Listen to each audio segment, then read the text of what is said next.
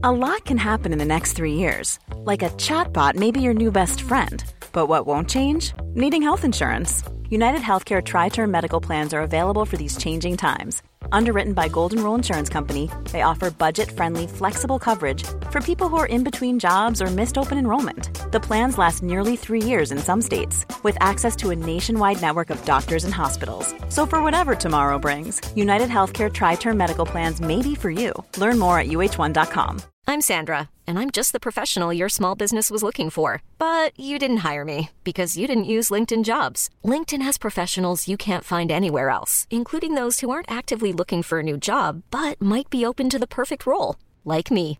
In a given month, over 70% of LinkedIn users don't visit other leading job sites. So if you're not looking on LinkedIn, you'll miss out on great candidates like Sandra. Start hiring professionals like a professional. Post your free job on linkedin.com/achieve today.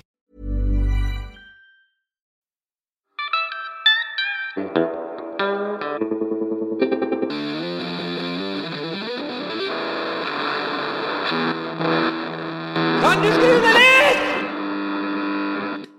Hallo, hallo, det her Øyvind Blomstrøm. Jeg lager en podcast som heter Kan du skru deg litt? Det en podcast hvor jeg møter norske gitarister og snakker med dem om hva de holder på med. Denne episoden her, den gjort i samarbeid med Vintage Gitar og gitarmaker Lars Dahlin. Vi skal over til dagens episode. Kristoffer Nord-Unstad, han gitarist, låtskriver og av og til vokalist i Kråkesølv, og de har gjennom mange år satt sitt preg på musikkmiljøet i Bodø, der de fortsatt bor og jobber. Og har sin fascinasjon for fine gitarlinjer og lyder. De har inspirert mange unge gitarister i dag, og på tross av den unge alderen de har, så har de allerede rukket å gi ut en haug med album. De har vunnet Spellemannspris for beste gruppe og blitt et solid navn i norsk musikksammenheng. Da vi gjorde intervjuet her, hadde de ikke rukket å gi ut sitt nyeste album, som kom ut i februar i 2021, som vanvittig nok heter Force Majeure. Men vi rakk uansett å snakke masse om Kristoffer sitt forhold til jazzmastere, hvordan hardcore-miljøet i Bodø formet smaken deres i oppveksten, og om maratonløping. Go! Da går klokka. Kult. Jeg har reist til Bodø. Yes. For å snakke med det. Og du det Kristoffer Magnus Nord-Unstad. Ja. Riktig. Bruker du alle navnene dine? Sånn i formelle settinger gjør jeg det. Jeg synes det litt stas å ha mange navn. Fett. Og så det med skilte foreldre, så liker jeg å liksom vise frem begge sidene, slekta. Sant. Så Nord-Unstad, da har du Unstad begge sidene. Ja, det Lofoten-sida. Det Lofoten-sida. Ja. Så han pappa fra Bardufoss, Målselv. Målselv, ja. Ja. Ok, fett. Da har vi det på plass. Og så når jeg fløy inn hit i dag, så tror jeg at jeg så far din på flyet. Ok, ja. For eksempel. Godt mulig. Ja. Og han hadde liksom, det så ut som han hadde med seg kanskje mandolin og forskjellige, eller noe greier. Gitar og sånn. Ja. Og han sånn artist på en måte i seg selv. Ja. Og spiller sammen med folk. Så, kort oppsummert da, så vil jeg si at dere kommer fra en sånn musikkfamilie. Ja, definitivt. Både jeg og broren min og Petter, som var med i Kråkesølv på bass, og som en formidabel gitarist også, for øvrig. Ja. Vi har jo vokst opp i en veldig musikalsk familie. Og han pappa jo en enormt viktig brikke i hele puslespillet her da. Spiller begge to? Ja. Fett. Og mamma har sunget i kor. Ja. Og ja, de har altså, terskelen for å blæste musikk ganske høyt i stua i helgene har vært ganske lav. Så jeg har hørt mye forskjellig, vokst opp med musikk rundt ørene egentlig hele livet. Perfekt. Og det finnes også gitarer og sånn, og kanskje både kassegitar og elgitar og sånn? Ja, masse greier, og pappa pleide å ha riggen stående. Du kan tenke deg sånn midten av 90-tallet med litt rekkmoduler og ting og tang. Og, ja. Yes! Er det sant? Så ofte sto det oppe i flere uker av gangen, hvis han ikke var på turné eller noe sånt da. På et rom, eller hadde dere sånn at hos dere at det gikk an å å spille liksom i stua? Ja, i stua. Jeg har vokst opp i ganske små leiligheter, så jeg har ikke noe oversikt over hvor populært det var for naboene. Men det tenkte jeg aldri noe på. Nei. Og han spilte høyt også. Ja. Fett. Ok, det er dritbra. Ja, jeg vokste opp liggende, ikke i små leiligheter da, det motsatte av det, på bygda, i sånn svært hus. Men der var det også sånn da. Det er bare å crank. Slagverk i stua, liksom. Ja, Og sånn. det er så kult. Og ja, det er litt annerledes, tror jeg. Det er ikke sikkert det er bedre, altså, men det er bare det at når den hadde veldig sånn at du måtte i kjelleren, eller sånn garasjen, eller at du må liksom stikke av og gjøre det. Fordi at det måtte foreldrene synes at det er jævla slitsomt at du holder på med det. Men det er jo ganske deilig, eller jeg føler at det kanskje blir mer sånn avslappet forhold til det når du slipper alt det da. Ja. Hvis de heier liksom på at du driver med det. Ja.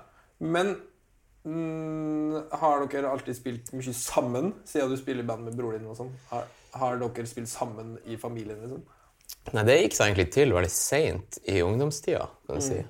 Petter var aldri spesielt interessert i å spille da han var yngre. Han var med en sånn sportsdude. Idrettsfyr. Jock. Så han spilte fotball. Han er jock.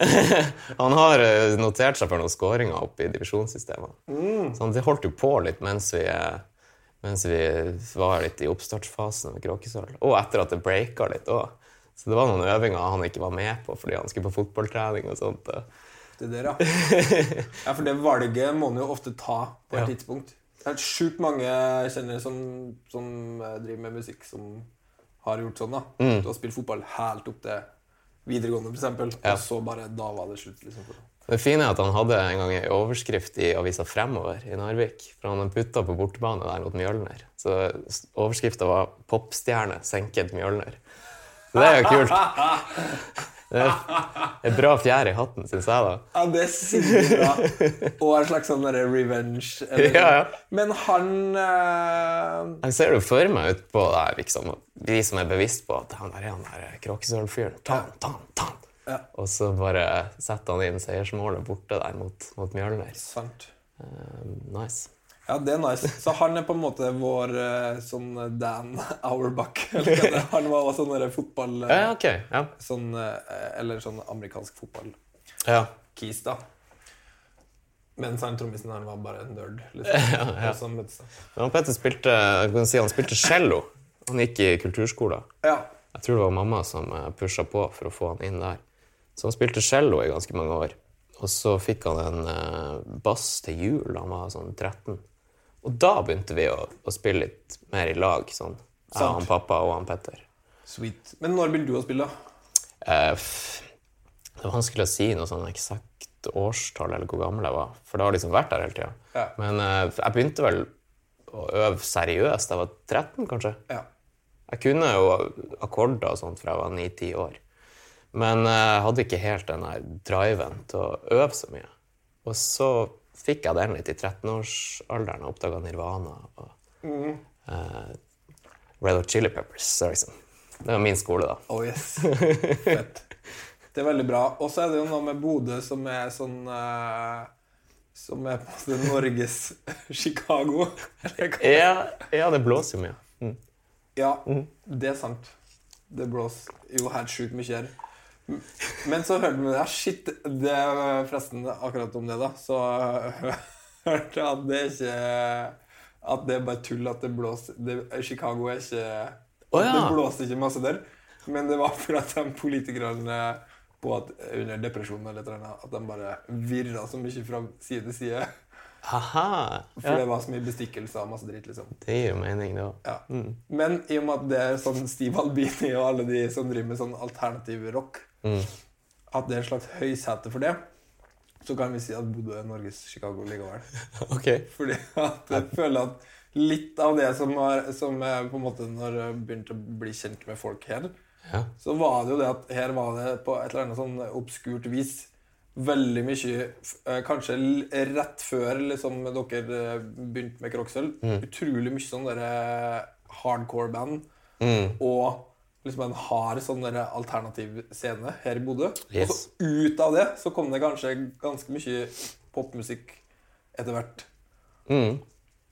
Men har du liksom noe forhold til det? Spilte dere i sånne band?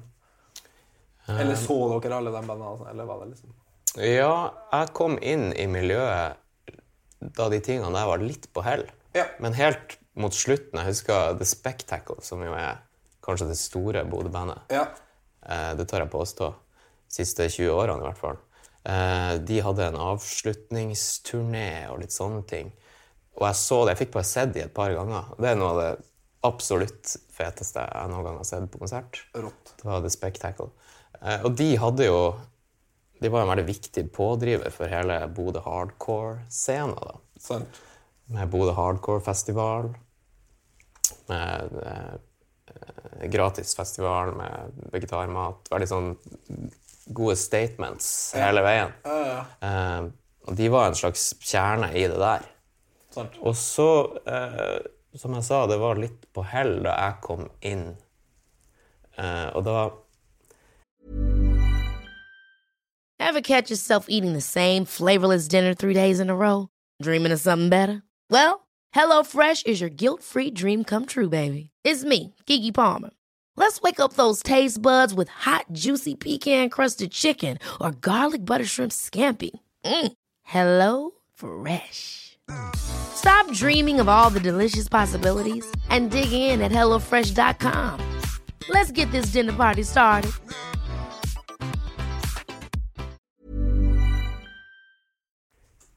Det var på en måte en slags... Det hang litt igjen det der i noen år, etter at de ga seg. Alle var veldig inspirert av de, og det vel fremdeles. Men så vokste det fram band i litt andre sjangre også, etter det. For det var flere veldig bra punk- og hardcore-band herfra som holdt på. Sant. Og så, men det for dem på en måte litt eldre, eller det liksom en liten generasjon, eller en halv generasjon på en måte. De vel 5-6 år eldre. Han Jørgen som spiller trommer i Kråkesølv, var med i The Spectacle, spilte gitar der. Sant. Lydmannen vår spilte gitar i The Spectacle. Produsenten vår spilte bass. Så altså, vi kjenner jo alle veldig godt. Ja. Og de jo rett og slett legender. I hvert fall på den tiden føltes det sånn. De hadde vært på turné i USA, Europa, Shit, sant. Spilt på slitne squats og kjørt rundt i varebil. Og, bodd på gulvet hos folk, liksom. Ja, jeg kan anbefale å søke opp litt sånn YouTube-ting av The Spectacle. Nice. Det dritbra. Ja, det veldig bra anbefaling. Det helt topp. Og så det jo, men det utrolig mange band da. Herifra, liksom. Og så det jo sånn at... Men hvor gammel dere når dere starter Kråkesølv, liksom? Det 12 år siden, så jeg var vel 18. Ja. 18 år. Men gikk dere på sånn musikklinje og sånn? Ja, det gjorde vi. Eller ikke alle oss da. Jeg har gått musikklinja, og broren min, som 2 år yngre enn meg, har gått der. Ja. Og så har vi han Fredrik som med i bandet, spiller gitar og synger. Han prøvde seg vel litt, og så hoppet han av, og så... Han har gått mer livets skole, kan man si. Ja. Han livets mann. Ja, absolutt. Så en veldig kul fyr, men han har ikke noe sånn musikkfaglig bakgrunn. Nei. Jeg vil ikke si at jeg heller har den når jeg har gått musikklinja. Nei, det ikke så tungt på en måte da. Det betydde at jeg kunne spille Led Zeppelin og Prince og sånt på huskonserter. Jeg hadde en arena for å liksom få covret ting. Huskonserter, jeg helt glemt. Det var jo selvfølgelig det. Huskonsert, som, Har du også gått musikklinja? Ja. Og spilt masse huskonserter. Inneslutta, hadde langt hår. Gikk rundt i sånn flanellskjorte, for det hadde jeg sett han Kurt Cobain hadde. Og pratet ikke med noen. Og så begynte jeg på andre året og klippte håret. Og så ble jeg kjent med hun som nå kona mi. Jeg åpnet meg litt opp på andre året da. Wow. Og da hadde jeg lyst til å imponere henne litt, tror jeg. Så da begynte jeg å skrive. Jeg hadde lyst til det hele tiden, men da hadde jeg en god grunn til å begynne å skrive og prøve å vise meg litt frem. Wow. Så da satt jeg i gang, og da var det egentlig veldig sånn... Jeg bare prøvde meg frem. Og så startet vi det her sinnssyk uglebandet, som også kan googles. Yes. Og så skrev jeg noen... skrev jeg noen kjappe tekster og noen låter med de, og så Katarina, kona mi, hun var med i bandet, og det var liksom ikke måte på. Fett. Det føler jeg en utrolig sånn der old school måte å gå fram på. At du liksom starter i band for å imponere på dama. Ja. Ikke sånn, eller at du liksom begynner sånn, noen skal skrive en sang, eller så. Det dritfett da. Det føler jeg, men det tradisjonell... Ja, det ganske tradd. Det tradd kjønnsrollemønster. Ja. Men det rått da. Ja, det var starten på det. Og så ble dere sammen. Ja. Det var vel litt før vi startet bandet også, tror jeg. Fine minner. Absolutt. Rått. Og nå er dere gift, liksom? Nå er vi gift. Har vært i lag i, jeg begynner å miste tellinga, 13 år. 2 unger, og ja. Wow. Men du har jo ikke, de ungene dine er jo ikke så bittesmå, eller? Nei, de er 8 og 6. Det er sinnssykt rått. Så dere bare kjørt på tidlig, liksom? Ja. Wow. Stemmer det. Og det føles veldig bra. Det er fine dager i Bodø, rett og slett.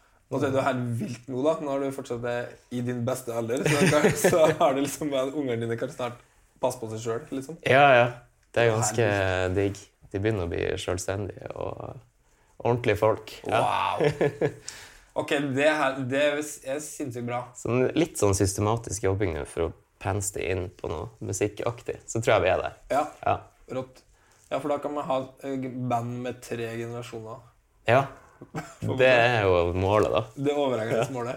Ok, det er nice. Prosjektet. Ja, prosjektet. Det er liksom livsopplegget.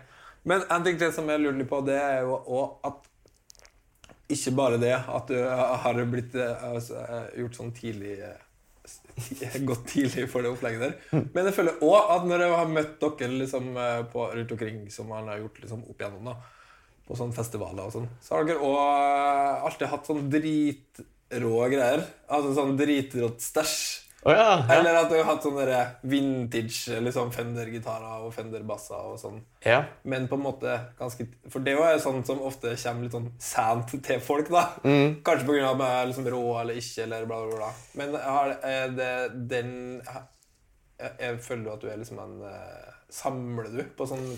På stæsj?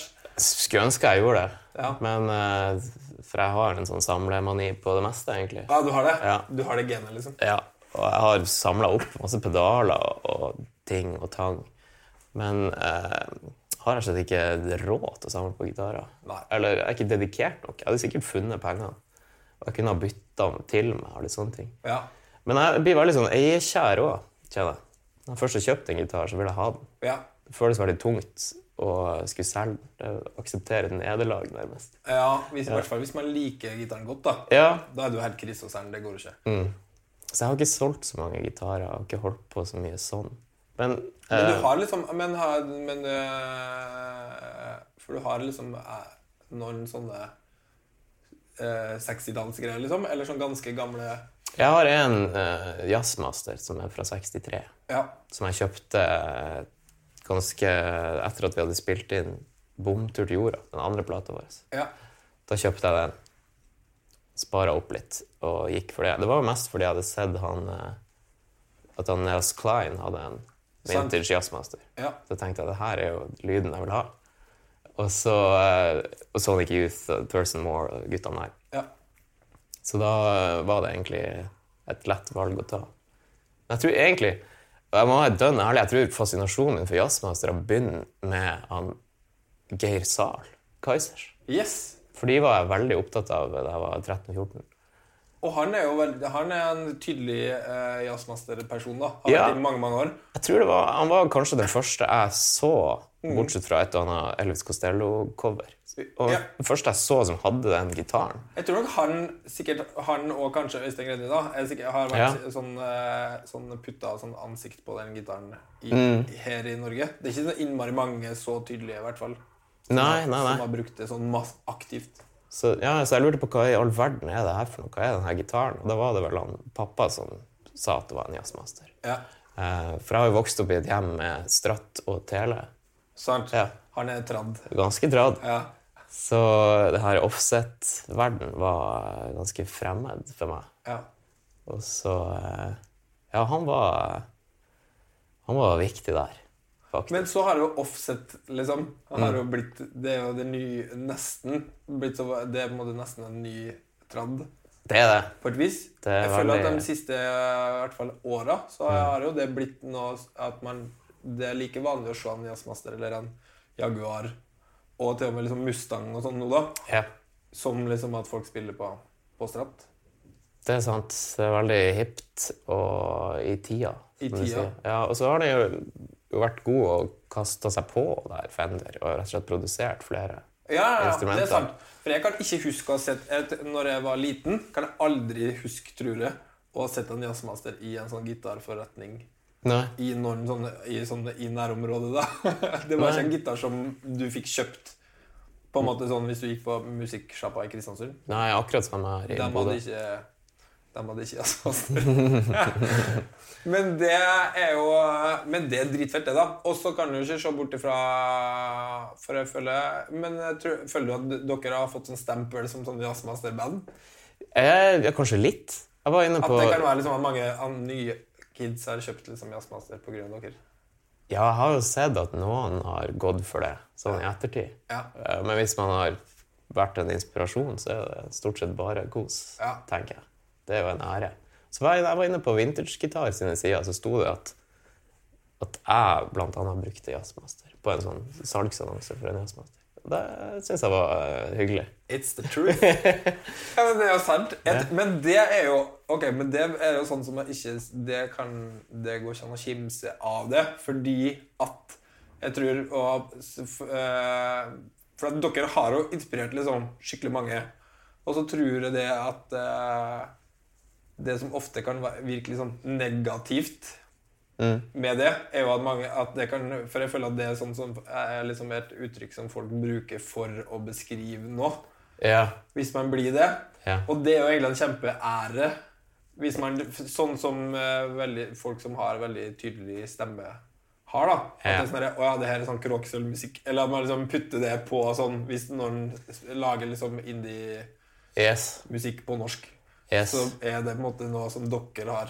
Ja, jeg vet. Det er mange her oppe som har strevet med det i lokalaviser, faktisk. For eksempel, ja. Bare sånn som jeg har notert meg, at veldig ofte så blir de sammenlignet med oss. At det er en slags byrde å bære. Men det er jo på en måte all props likevel da, til dere, eller hvis man velger å se på sånn. Ja. Fordi at det er jo et enormt kompliment hvis det blir sånn at du lager et uttrykk som er såpass kjent at folk vil liksom... Eller folk identifiserer andre ting med dere. Ja. Uten at du har gjort noe for det, på en måte. Ja, jøss. Det er jo en enorm ære. Det er jo helt vilt. Ja. Så jeg håper ikke folk har plagdes for mye med å bli satt i den båsen. Men tror du det må jo være utrolig vanskelig for mange hvis det da kommer sånn eller hva som helst, hvis det er liksom virkelig liksom, eller noen som ikke høres ut som dere da, men at du helt sikkert på et tidspunkt blir sammenlignet med dere uansett. Ja, jeg ser jo, de har også vært veldig nøye med å liksom poengtere at de har hørt på andre band også. Ja. For de må liksom understreke det. Og jeg skjønner det, fordi det er utrolig lett for folk å bare dra og ta liksom, det her er liksom kråkesølaktig. De synger på nordnorsk, og det er gitarer og litt delay. Sånn, og vips liksom. Så, Yes. Men det spørs hvordan det blir sett på i ettertid da, på en måte, for det kan være noen 30 år at man bare ser på det som sånn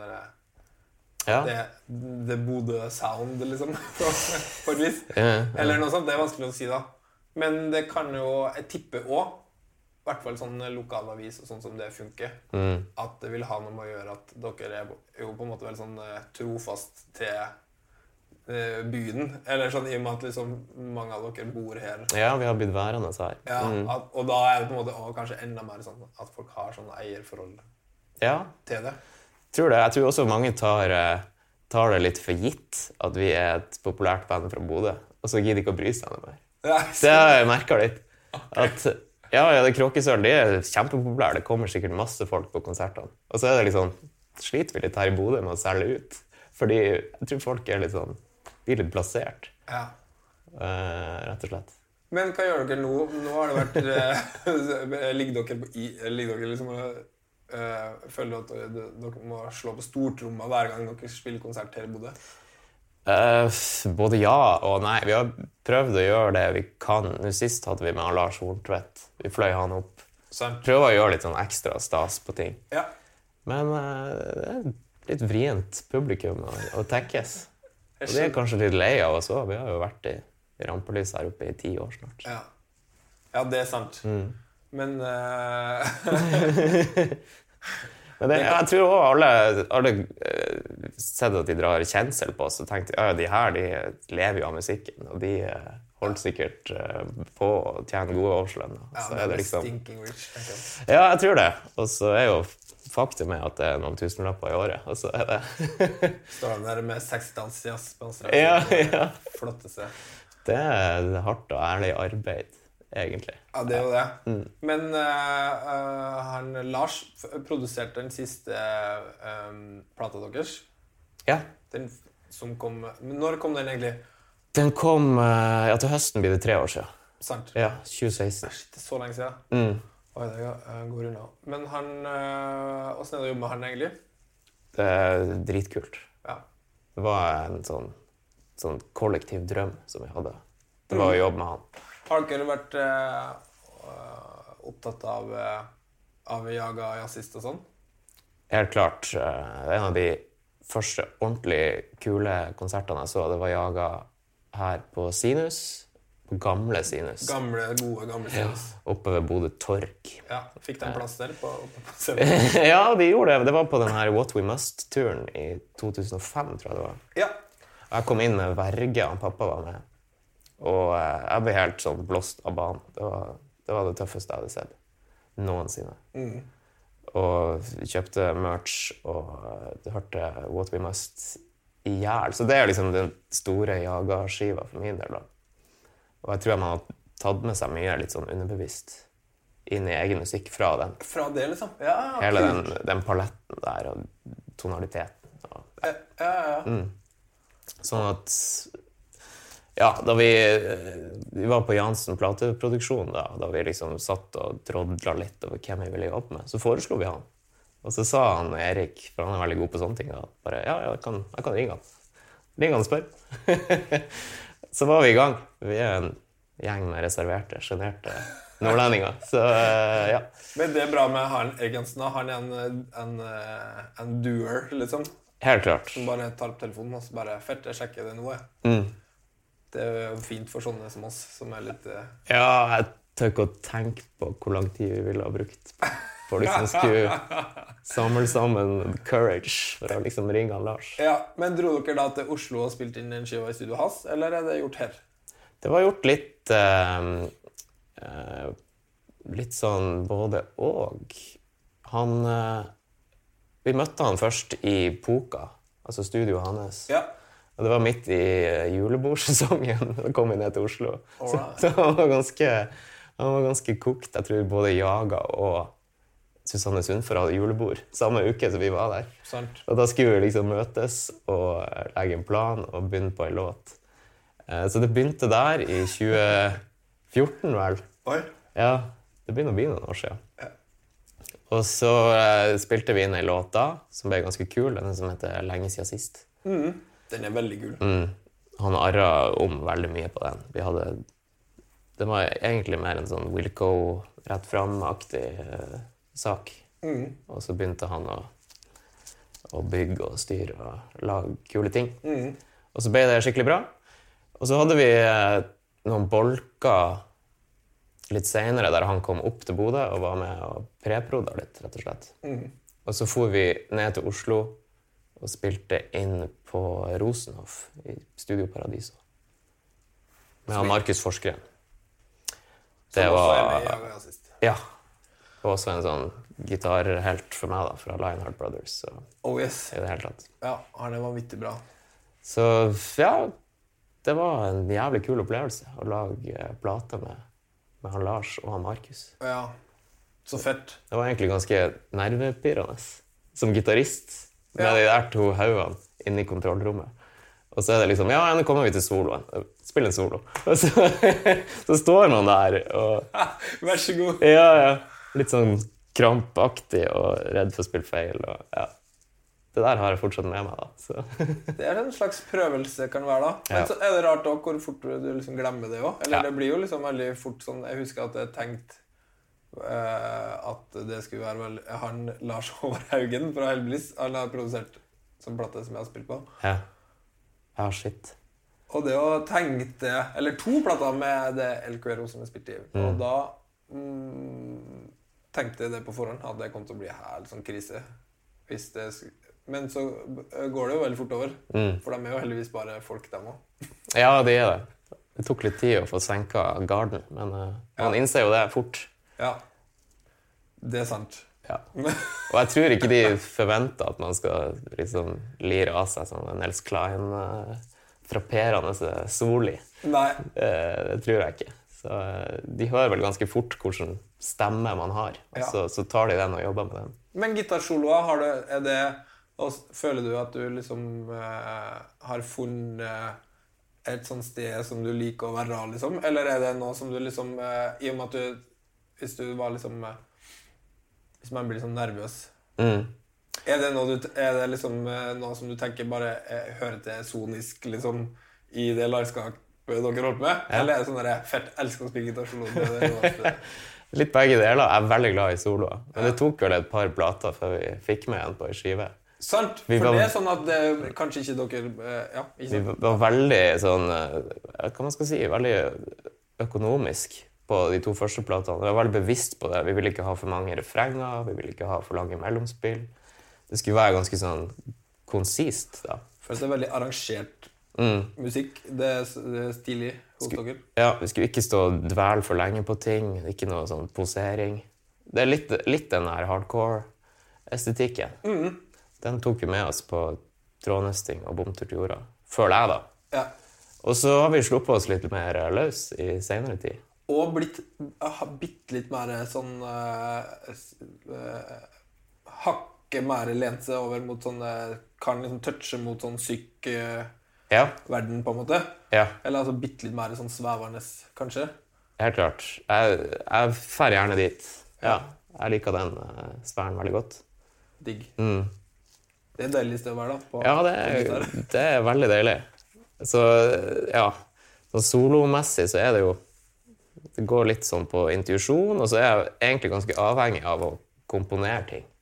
Sånn du liker å lage linjer. Å improvisere liksom en stor akilleshæl. Jeg kan, altså til et visst punkt, men jeg nødt til å tenke det litt ut i hodet, hvordan melodier jeg vil ha, og sånne ting. Fett. Så, jeg vil jo si det ganske tungt sna og rene fiske-inspirert. Mye av det jeg gjør, sånn solomessig. Rått. Det dødsfint da. Og så det jo litt sånn at det ikke nødvendigvis for det jo ikke så sånne sånne riff, blues, rock greier dere har holdt med heller. Så da det jo veldig, veldig fint med sånne soloer som sånn syngeaktig da. Eller at hvis man har tenkt liksom stedet man vil være og melodier. Ja. For at ofte så jo det liksom best soloen man vet. Eller de kan jo være sånn, de kan jo være improvisert, men det noen som har det greiene her. At du bare lager sånne linjer som du liksom tenker at du synger da. Ja. Det utrolig fin, kjekk verden. Noen har det, og det synes jeg veldig inspirerende. Ja, det det. Enig, ass.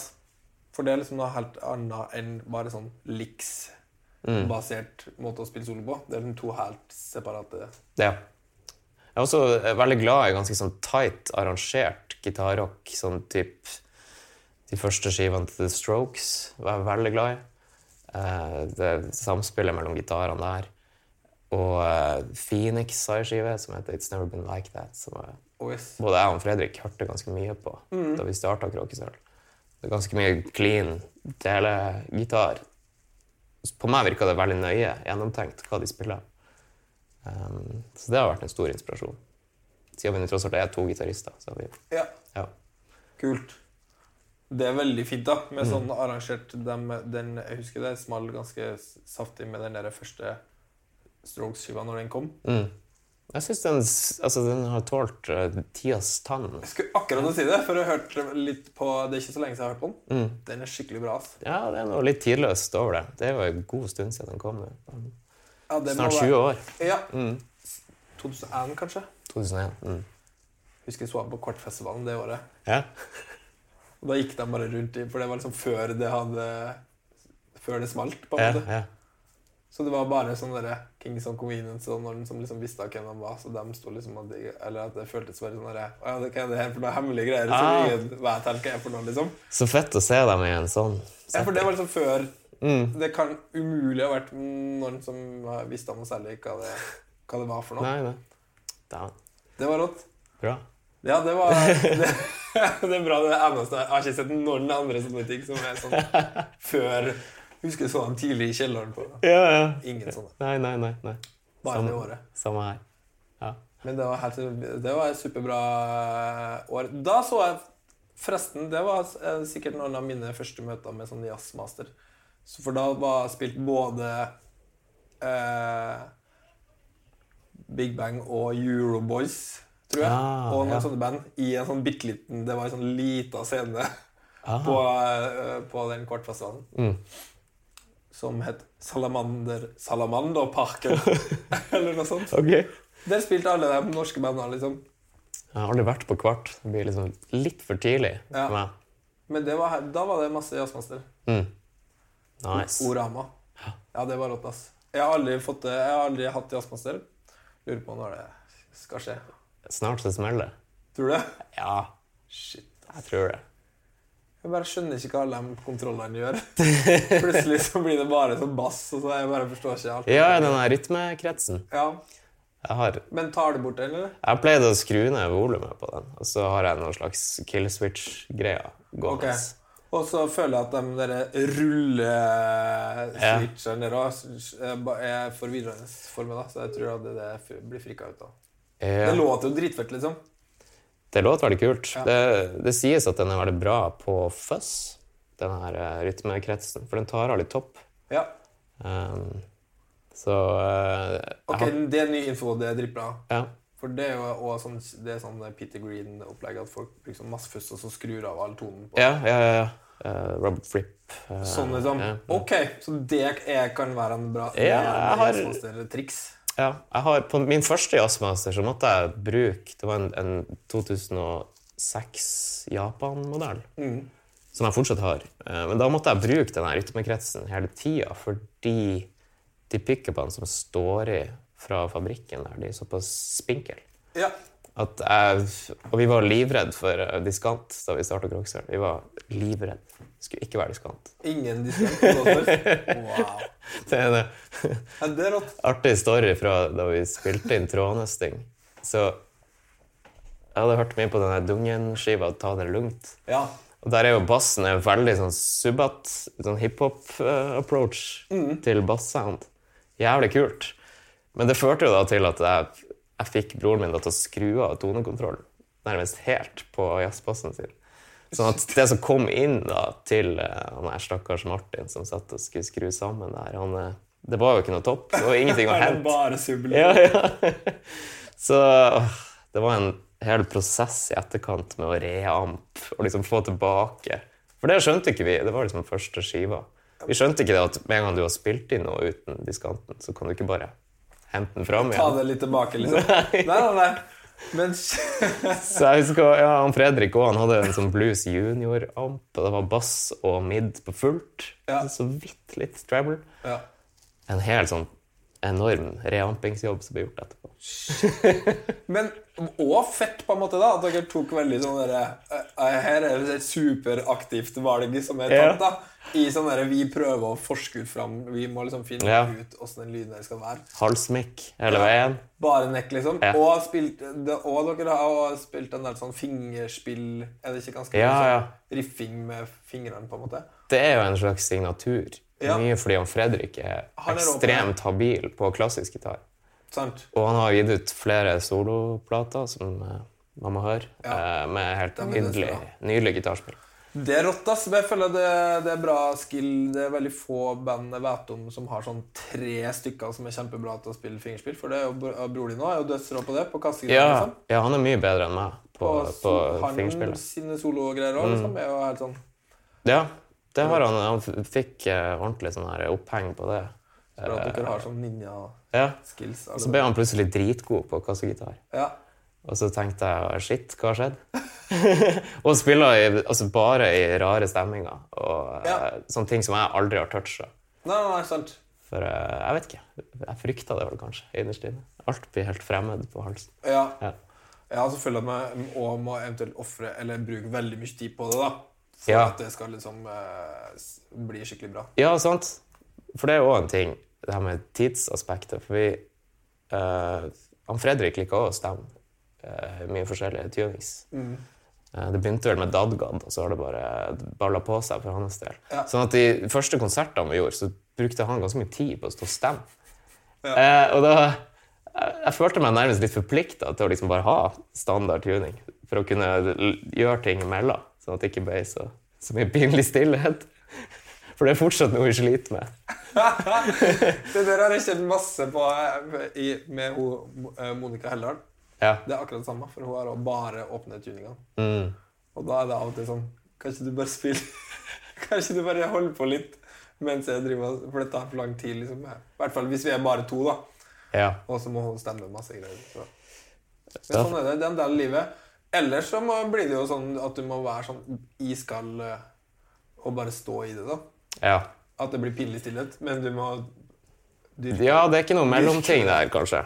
Og det er, som sagt, vi sliter fortsatt med det, og vi har ikke funnet noen løsning. Vi klarer ikke å være kompromissløse nok. Ja, hvis ikke så må du bare holde kjeft da, og være iskald, liksom. Ja, det er påfallende mange ganger jeg står på en scene og bare føler meg helt malplassert. Og mye på grunn av den pinlige stillhet og melder låter. Men hva skjer da? Sier du ting? Nei, det er som regel så tier jeg bare stilt. Og så føler broren min at han må ta ansvar. Han står i midten, sant? Ja, han er i senter. Ja. Og det har vært noe sånn her, skal kalle det halvveis oppvaskmøte etter gigs, der han liksom, kom igjen da, gutta, og tar litt ansvar. For han føler vel ofte at det er han som må gå til mikken. For da ser du at Fredrik står og stemmer. Ja, for han kommer ikke til å si noe. Nei, veldig sjelden. Nei. Og så står han Petter der og... Ja, ok, så det er ikke gutta, det er du som må ta det ansvaret i så fall da. Det er jo ingen andre som kommer til å gjøre det da. Ja, eller eventuelt han Jørgen på tromma da. Så vi har snakket om å gi han en mikk, men det er også, som med mye annet, så blir det bare med praten. Vi har aldri prøvd det i praksis. Men det er jo sinnssykt stramt hvis han Jørgen skal få sånn, ok, der du er nødt til å få mikk liksom, for mellom låtene, så bare du må trøte litt. Da må du begynne å kanskje... Nei, dere må ikke tenke så mye på det. Nei, jeg tror kanskje ikke. Man må lage masse innhold da. Hva skal snakkes om? Eller skal det bare være ranting? Liksom? Ja, det er så mye fokus på content i dagens samfunn. Sånn? Jeg vil ha mindre content. Og bare rants, liksom? Ja, altså, jeg vet nå selv når jeg ser et band, så liker jeg at de spiller låtene. Enig. Og hvis de sier noe, så vil jeg gjerne at det er noe sånn litt vettugt om et eller annet. Jeg vet ikke. Så jeg tror kanskje jeg foretrekker at de bare spiller låt. Ja, så er det jo noe hvis du er så tøff at du bare... Hvis man ikke sier noe sånt da, helt til folk er ferdig stemt. Jeg ville ha prøvd det en gang da. Ja. At hverken du eller Petter får lov til å si noe som helst, mens Fredrik står og stemmer helt ferdig. Ja. Det er billigere enn gitartek på en måte. Sant. Ja, det er gode tips jeg skal ta med meg. Neste bandmøte. Shit. Men det...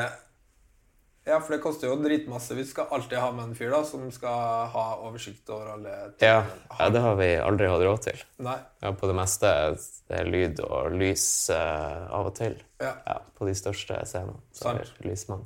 Men jeg husker på et tidspunkt, må bare ta det mens jeg kommer på det, at du for da har du spilt masse på Jazzmaster dritlenge og sånn, og så plutselig så hadde du hvit stratt. Ja. Så bare skjedde det, liksom. Det har du snappet opp.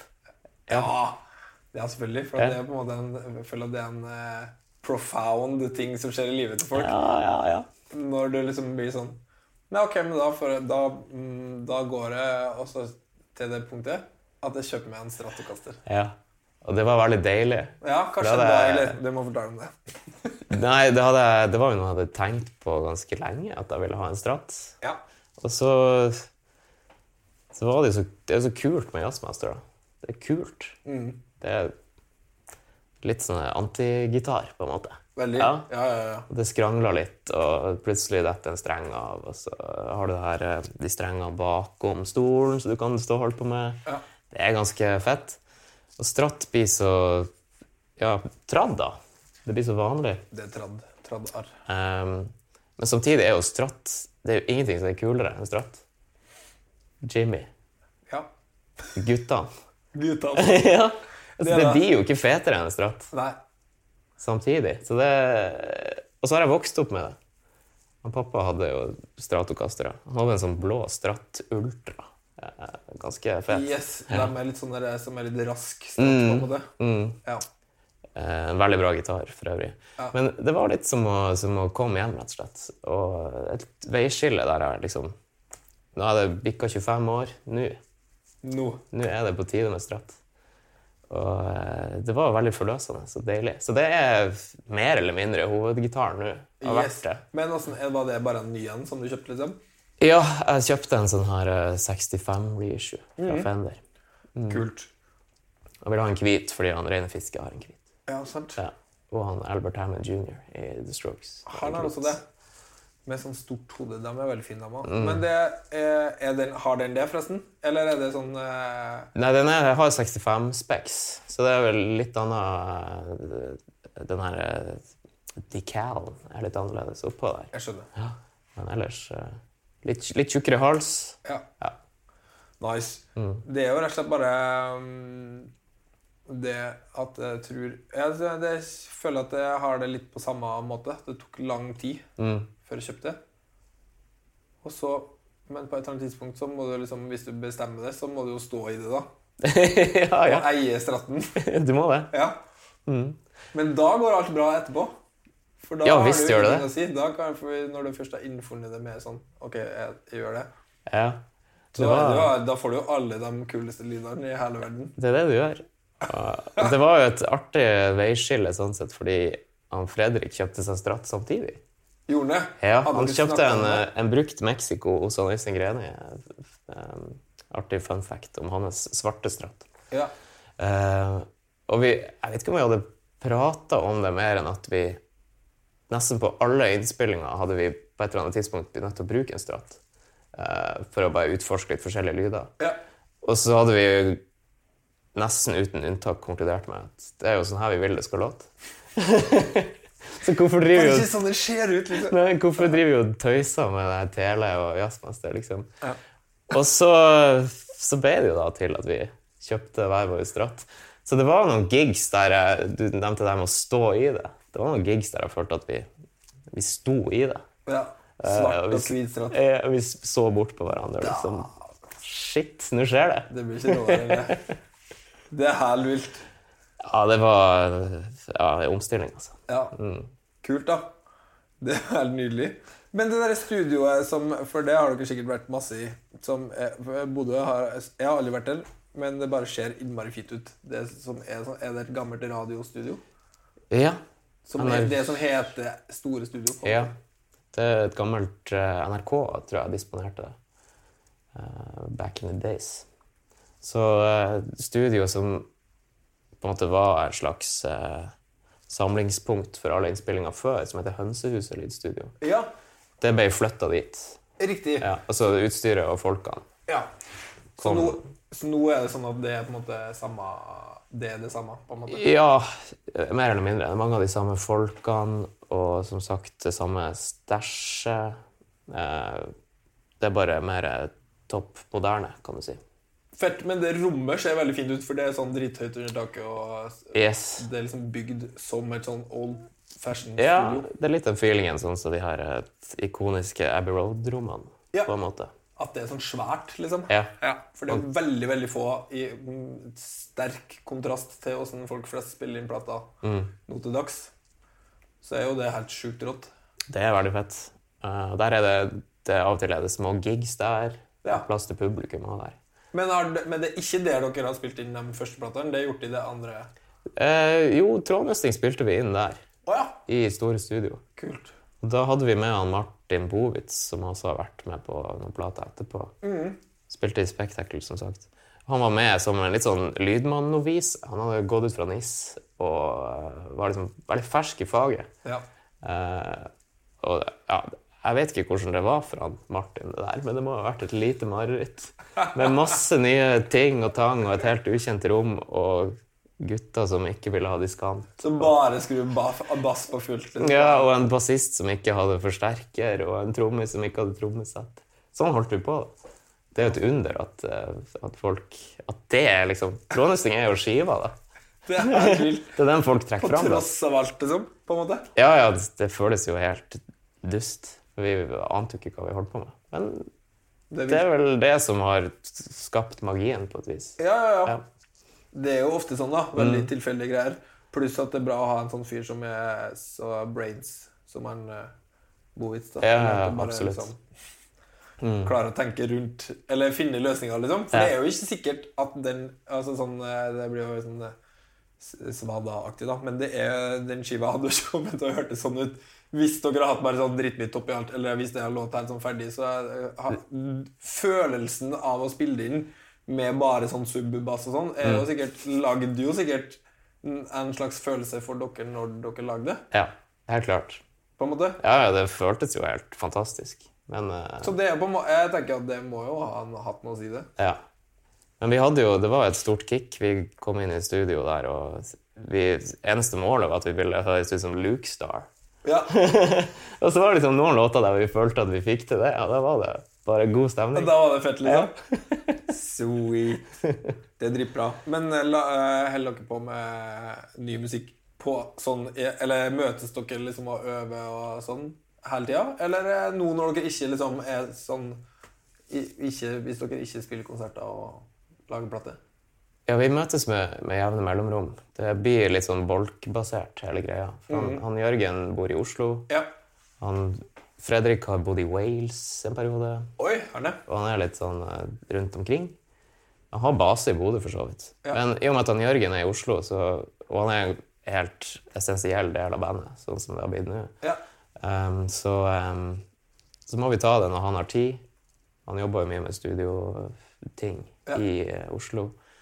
Så det blir sånn en uke nå og da, og 2 uker her og der. Og så holder vi nå på nå jevnt og trutt med en ny plate som vi spiller inn selv. Med han Jørgen som produsent og tekniker. Så da har vi kjøpt en lydkort og stæsj. Og så er vi faktisk i det gamle studio, altså Hønsehuset, lydstudio. Selvvaste. Ja, vi bruker det rommet. Kult. Men er du der liksom jævlig, eller er du sånn som skriver da til den bolkeren dere skal møtes, eller lager du musikk hele tiden?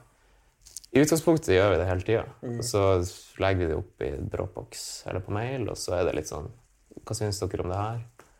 Og så er det stort sett god stemning, og så blir det ofte noe helt annet når vi møtes og spiller på det. Men det er det som er så kult med å spille band da. Ja. Men skriver du ting på kassegitar hjemme på en måte? Eller er det sånn at du lager ting på elgitar? For det føler jeg er en sånn essensiell dings når man spiller i band. Det er mest på elgitar, ja. Hjemme. Kult. Jeg er ikke noen stor kassegitarmann. Jeg er ganske bra på strumming. Det er ikke for skryt, men det har jeg bra kontroll på. Så hvis man har en kassegitar på en Krokstad-plate der det som er strumming? Ja, det er det jeg som spiller. Det er du. Bankers. Ja. Fingerspill. Det er han Fredrik eller han Petter. Det tar de seg av. Men det er mye elgitar, ja.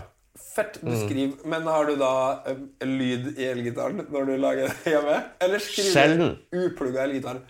Men jeg har et lite oppsett inn i GarageBand som jeg bruker. Et sånn her Apogee Jam, heter det. Som jeg bare plugger i, og så bruker jeg noen amper inn i GarageBand. Og så, bare for å få et visst inntrykk av hvordan det blir å låte. Og så spiller jeg det inn, og så hører jeg på det, og så prøver jeg å lage noe vokal. Fett. Det er grovtrekk sånn det foregår. Det er veldig sjelden at jeg står og skrur opp ampen og spiller høyt og riffer løs. Ja. Det meste skjer på veldig lavt volum. Ja. På godt og vondt. På godt og vondt, ja. Det er noe med det. Det er bare interessant å se hvordan folk lager sangerne sine. Eller hvordan... For det er jo noe med det, hvis det skal spilles på elgitar uansett, så er det jo egentlig veldig naturlig å skrive det på elgitar. Jeg synes det. Man spiller jo, jeg spiller i hvert fall annerledes på kassegitar enn om jeg spiller på en elgitar da. Det er jo to forskjellige Helt klart. instrument. Ja. Så gjør det litt enklere også når jeg skal presentere det for guttene. Det er liksom bare å gjøre det samme som jeg har gjort hjemme. Og jeg tror, sånn som Petter, jeg tror han kjenner litt på det, fordi han skriver ting på gitar, og så spiller han bass. Sant. Så det blir litt sånn, ofte litt loking i starten, fordi han må lære bort gitarstemmen. Og så må han lage en bassstemme ofte. Ja. Så jeg føler jeg har det jo ganske greit. Ja, det er mye lettere for deg. Så han lager ofte veldig sånn intrikate fingerspill-ting også, så man må prøve å få til med et plekter på et vis. Og så, ja. Ja, jeg skjønner. Så det må alltid liksom adapteres til din stil, liksom. Men hvis du bare er på lokalet, liksom, eller sånn, og skal blaste på, hvordan har du sånne masse forskjellige greier, eller har du sånn en amp som er liksom din lyd? Ja, jeg tror det. Altså, sånn, i bunn og grunn så vil jeg jo si at jeg egentlig aldri har følt at jeg har fått det til å låte særlig bra. Det er en sånn viktig erkjennelse her. Og jeg jakter fortsatt på noe som høres greit ut i mine ører. For det, jeg synes det der er veldig vanskelig. Det er dødsvanskelig. Det er dritvanskelig. Ja. Så jeg kjøpte en 76 Princeton Reverb for 5-6 år siden, som jeg bruker mye. Jeg satt inn et Weber-element som spiller litt høyere, og den bruker jeg masse. Både på innspillinger og... Ja, det er den som står på øvingslokalet. Fett. Og så for et par år siden kjøpte jeg meg en sånn handwired Vox AC30 med Alico Blue-elementer, som er dritfin. Men det blir så høyt at det blir så avsindig høyt. Og jeg er ikke vant til det, så... Nei, for dere har aldri vært sånn som spiller så vilt høyt, liksom? Nei, snarere tvert imot. Vi la litt sånn prestige i det i stunden, at vi bare hadde kjempesmå forsterkere. Sweet. Litt sånn anti-rock statement på en veldig teit måte da. Så det var liksom, hva du fikk i dag? Blues Junior? Yes! Liksom. Score. Ja, skal ikke ha noe større enn det i hvert fall. Nei. Ja. Det var veldig fint. Mini-Stonehenge, liksom. Ja. Så det var litt sånn. Men altså, det holder jo i massevis i mange sammenhenger med en sånn Princeton-reverb, da. Det er jo top notch, det. Det er vel kanskje favorittampen min. Ja. Og den gjør ting... det får det til å låte sånn cirka, sånn som jeg vil ha det. Ja. Cleant da. Ja. Og så styrer jeg mye ellers fra pedaler. Og det er jo en sånn evig reise da. Ja, for du har sånn at du får sånne kick, og så bare, nå må jeg kjøpe ny pedal, liksom. Ja, jeg har vært på en sånn vrengpedalreise som har vært i alle de år da. Der jeg begynte med en Boss Blues Driver. Og en del av meg skulle bare ønske at jeg bare ble der. Ja. For den gjorde jobben. Den er skikkelig bra, da. Og så har jeg, dritbra pedal. Ja. Og så har jeg liksom rotet meg inn i liksom butikkverden og liksom vært innom det aller meste. Og aldri blitt særlig fornøyd, egentlig. I hvert fall ikke mer fornøyd enn jeg var med den gode gamle Blues Driver. Det er helt sjukt fett. At du bare, men hvor mange vrengpedaler tror du at du har kjøpt? Nei, jeg tror det er 20. Ja. Det er jo kanskje ikke sykt mye. Sånn. Ja, det er ganske mye. Ja, men på et eller annet tidspunkt har jeg prøvd å gjøre det til en del av soundet. Så det har vært høy rotasjon på de. Og nå har jeg en sånn klon Centaur-kopi som jeg bruker mye. Ja. Og en sånn Analog Man, King of Tone. Stort sett de jeg tyr til. Den to, liksom. Ja. Men det blir også litt for mye, for King of Tone-saken har liksom 2 kanaler. Ok. Og så skal du begynne å stack, og så har du en fuzz, jeg er veldig glad i fuzz. Ja. Og så må man prøve å få noe som høres ut som noe annet enn suppe da, ut av det. Og det synes jeg er skikkelig vanskelig. Det er dødsvanskelig. Oh lord, altså. Hvordan fuzz-pedal liker du da? Er det samme jakten på det? Er det 2 separate jakter? Fuzz og overdrive? Ja, det er samme jakt, vil jeg si. Men nå har jeg roet meg litt. Jeg har hatt en sånn her Candy Apple Fuzz fra Beerfoot, som er sånn basert på BJF, de her finske. Ja. Den veldig fleksibel og fin og stabil, og har til og med en sånn oktaveffekt som man kan stille inn, hvis man vil det. Sweet. Så den har vært på brettet i noen år nå, og den, ja. Jeg har prøvd litt på Germanium, Fuzzface og sånt, men jeg har ikke fått det helt til. Nei. Så jeg tror det har litt med å gjøre at jeg ofte spiller ganske lavt og cleant, og da blir det blir litt fislete med den kretsen inn i en sånn clean Fender. Ja. Så det er et lite mareritt å få. For jeg hører jo for meg hvordan jeg vil det skal være. Jeg hører jo rene fiskesoundet på Dungen-skivene, og liksom elsker det. Ja. Og det er en Fuzzface inn i en Marshall, men... Spiller høyere, vet du. Ja, spiller høyere. Altså, og han har en Marshall. Ja, og 412 da. Ja. Opplegg. Nei, det er ikke jakten på pedalene som er problemet. Nei, det er jo ikke det. Det er det jeg har innsett nå. Så nå er jeg litt i en sånn fase der jeg prøver å gjøre det enklere og mer basic. En vrengpedal, en fuzz og en delay. Perfekt. Så ikke så mye mer enn det. Jeg oppdaget wah da for 4 år siden. Det var litt sånn som med Stratten.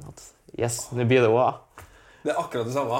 Og livsfarlig, liksom, for det er utrolig mange feller å gå i da. Det er det. Ja.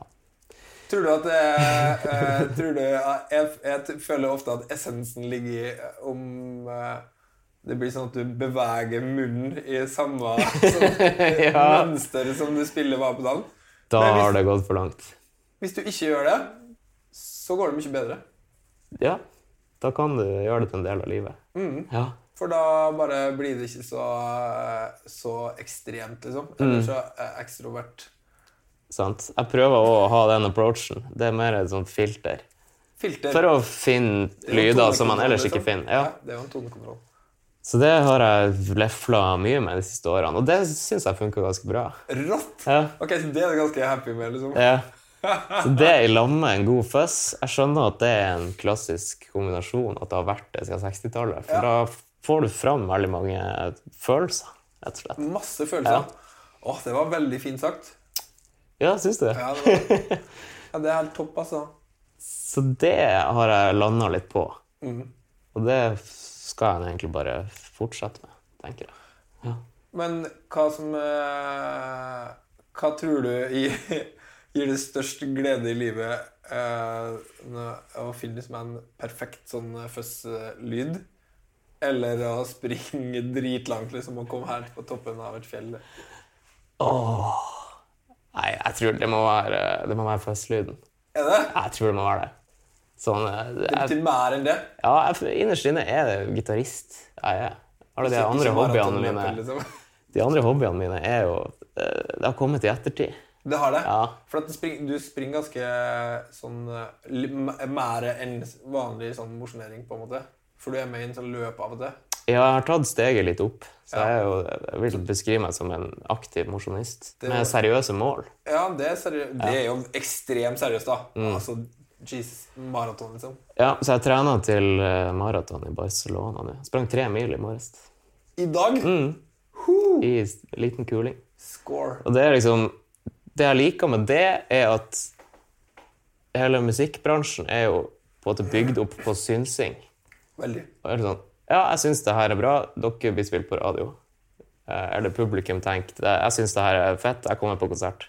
Men hvis du driver med maratonløping, så er liksom synsinga eliminert. Det er sånn knallhardt objektiv jobbing. Ja. Hvis ikke så klarer du ikke å stå distansen. Så det har vært veldig fint å få inn i livet etter å ha spilt i band siden jeg var 14-15. Ja. Det er veldig konkret da. Veldig konkret. Du må gjøre jobben. Men det er ganske poetisk også da. Det er springing, synes du ikke? Jeg synes det. Mange av de låtene som kommer på neste Kroksdalsskive har jeg liksom fundert på mens jeg har jogget. Idrettsmusikk, det er det beste. Så jeg er også et barn av, eller jeg tilhører en generasjon som har vokst opp med, altså du har OL på Lillehammer, da var jeg 6, OL i Atlanta, Veblen Rodal, og selvfølgelig fotball-VM i 98 da, men den gullrekka der. Og EM i 97. Ja. Geirmod. Sant? Jeg drev og sprang tulling, husker jeg, på ferien.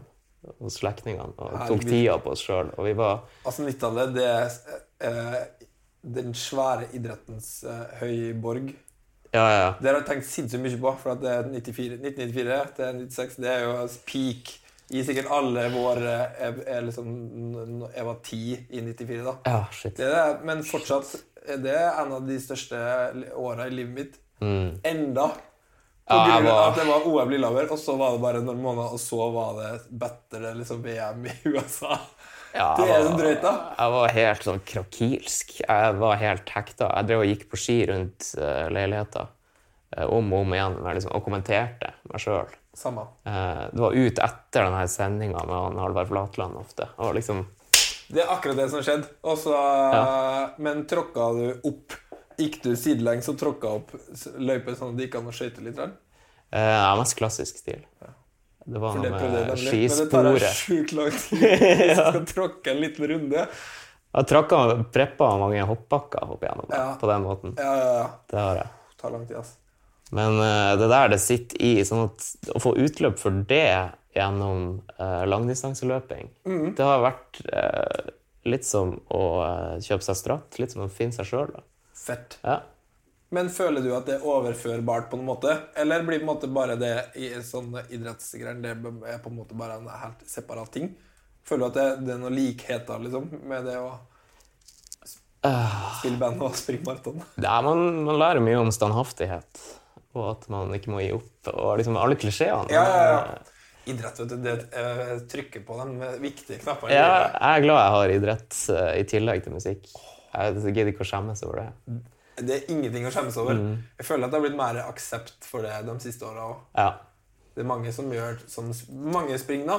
Mange spilleband som springer, og mange som gjør sånn, spiller squash, eller har en sånn greie, liksom. At man finner seg en sånn dings. Det digg, for det liksom ikke så veldig sunt å holde på med den livsstilen som det å spille band for lenge, uten å ha noe annet, tenker jeg da. All respekt til de som... Tenker du at du kommer på lydsjekk, og så det et helt kjøleskap som er stappfullt med drikke? Ja, det kan være det jeg tenker på. Og det en del av betalingen din for å spille konsert? Ja, det fort gjort å havne ute på. Så det deilig å ha en sånn kanal der man får utløp for sånne ting. Ja, det helt sant altså. Men når du springer maraton, så har jeg hørt at det sånn at at det kan gå skikkelig bra. Jeg har aldri sprunget lenge. Jeg har aldri sprunget 3 mil, så jeg vet ikke hvordan det føles å komme dit. Men at det et sånn punkt. Ja. For da tenker du sånn, shit, nå har jeg sprunget helt sjukt lenge. Og så innser man at det 1,5 mil igjen. Yes. Jeg har vært der, jeg har sprunget 2 maraton, og det har skjedd begge gangene, og jeg har måttet gått veldig mye siste mila. Så jeg har ennå ikke lyktes, føler jeg. Jeg har kommet, altså sånn relativt sett kommet inn på helt OK tida, men jeg har likevel... Men går det i at man går ut for hardt, eller er det bare at den psykiske knekken som kommer på 3 mil er for stor, liksom? God blanding, men det jo, i bunn og grunn går man ut for hardt. Og det det som sånn nådeløst. Det det jeg mener, at det finnes, du kan ikke synes deg frem til en bra maratontid. Du må liksom... Går du ut for hardt, så skjer det ting i kroppen din som gjør at du må stoppe opp. Men jeg la seg en teori på noen som har testet det, at du, hvis man tenker i 10-minuttsbolka, en hel maraton, at du springer i 9 minutter, og så går i 1 minutt. Ja. Og så gjør du det om og om igjen, helt til du i mål, liksom. At det liksom, i teorien skulle være sånn at man ble mindre stiv. Altså mindre melkesyre da. Ja. For jeg føler at det som skjer hvis du springer liksom 2,5 mil, og så stopper, det krise, det kan jeg skrive under på. Så det kan du ikke gjøre på en måte? Nei, ikke hvis du har akkumulert for mye syre, og ikke sant, hvis du har gått ut for hardt da. Ja. Det det du ikke vil skal skje. Du må starte såpass kontrollert at du ikke får masse melkesyre. Det jo en hel vitenskap. Rått, men både du og broren din springer ganske mye? Ja. Han har jo et veldig sterkt vinnerinstinkt, han bror. Jeg tror egentlig han litt redd at jeg skal bli bedre enn han. Så han har bare hekta seg på. Men, og han er alltid 200 meter foran meg. Ja. Nesten uansett. Men helt på lang distanse også? Han knuste meg nå i Oslo på maraton. Gjorde det? Ja. Så han holder også på med de lange løpene. Han gjør også det? Ja. Wow. Og det noe, som du sa, det noe poetisk med det. Springing, ja? Ja. Ja, veldig. Det en egen, og langrenn synes jeg også har det samme. Ja. I hvert fall klassisk langrenn. Det helt ute bra. Bra estetikk, liksom. Eller bra sånn. Og veldig bra for hodet, da. Når du kommer inn sånn stim og så går langt, eller springer langt, så skjer det jo noe annet for at du... Som kan, og det synes jeg kan overføres til musikk, da. For da, det der punktet som du av og til kommer til hvis man liksom slår av alt, på en måte. Yes. For at hvis du tenker, det er jo dritdøvt å springe liksom 2 kilometer, for at du bare tenker på at det er kjedelig. Ja. Men når du kommer liksom langt forbi det, hold på, sånn som det er i psykedelians verden. Så slutter man på en måte å tenke på et eller annet tidspunkt da, og så kan du bare holde på, for da åpner det seg en ny... Det er den feelingen man får på de beste konsertene man gjør, kanskje. Sånn. Ja, en følelse av flyt. Ja. Oh yes. Ja. Bra link. Det er det. Nice. Men hva er det lengste du har sprunget? Det lengste? Og det burde jeg kunne svare på med en gang. Jo, nei, det er de maratonene som er lengst. Ja, du har ikke liksom bikket det. I distanse. Men nå i sommer skal jeg springe i Lofoten. Da skal jeg springe 8 mil. Det er opp og ned på fjellene der, fra Vikingmuseet til Svolvær. Er det et løp? Ja, det heter Lofoten Ultra Trail. Så der skal jeg og Petter være med. De villeste, de springer 160, de springer dobbelt så langt. Ja. Og det er jo, de folkene der, det er fascinerende folk, altså. Ja, de er laget av noe annet. De ultraløperne. Ja. Ja, det er ville greier, altså. Det er en egen verden. Og når gjør man ikke det i over, liksom, altså at det blir sånn et døgn og ja. At folk holder på med det? Sant, jo. Jeg tror løyperekorden der på det lengste løpet i Lofoten er vel rundt et døgn. Noen timer under det, kanskje. Så da blir det jo, altså, ja, jeg har aldri vært der, men det virker jo helt drøyt. Men det overhengende målet, liksom, at du skal bli sånn ultra... Ja, da kan jeg jo holde på lenge. De beste ultraløperne er jo ofte ganske gammel. Ja. Så da har jeg noe å se frem til. Ja. En gang, vet du, kjenner du bare, kanskje det er at du bare da gruser bror din. Ja. At det bare sånn, ja, det går bra, du kan slå med masse greier, men når du bikker sånn 20 mil, liksom, da har du ikke sjans. Da stopper det. Ja, det er kanskje det. Det må være langt nok. Da skal jeg ta han en dag. Ja.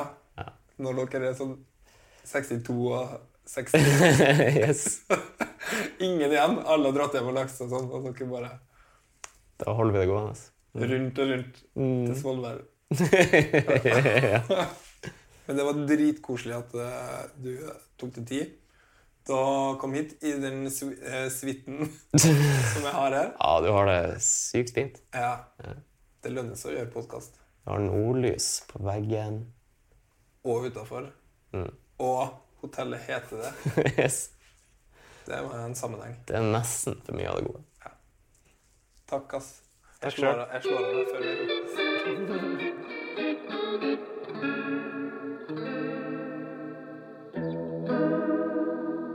Det var dagens episode. Takk for at du hører på Kan du skru ned litt. Det er utrolig kjekt å få så mange fine tilbakemeldinger hver uke. Gi gjerne liksom rates og skriv igjen en liten review i iTunes, eller følg podcasten på Spotify. Det hjelper masse.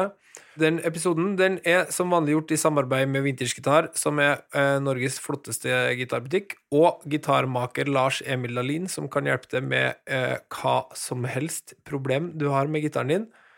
Av og til så kan det være på tide å bare skifte bånd, eller bare gjøre en generell setup, og det er liksom han en champion på. Så dra til han og fiks gitaren din da. Vi snakkes inn neste uke. Da er det på tide med en ny episode av Kan du skru ned litt. Vi snakkes. Produsert av Rubicon.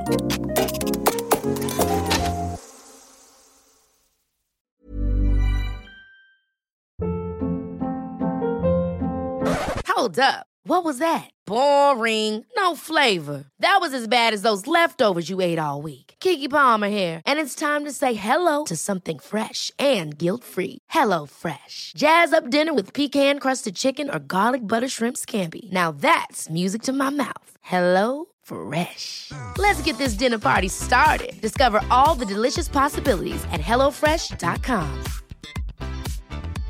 Imagine the softest sheets you've ever felt. Now imagine them getting even softer over time. That's what you'll feel with Boll & Branch's organic cotton sheets. In a recent customer survey, 96% replied that Boll & Branch sheets get softer with every wash. Start getting your best night's sleep in these sheets that get softer and softer for years to come. Try their sheets with a 30-night guarantee. Plus, get 15% off your first order at bollandbranch.com. Code BUTTERY. Exclusions apply. See site for details.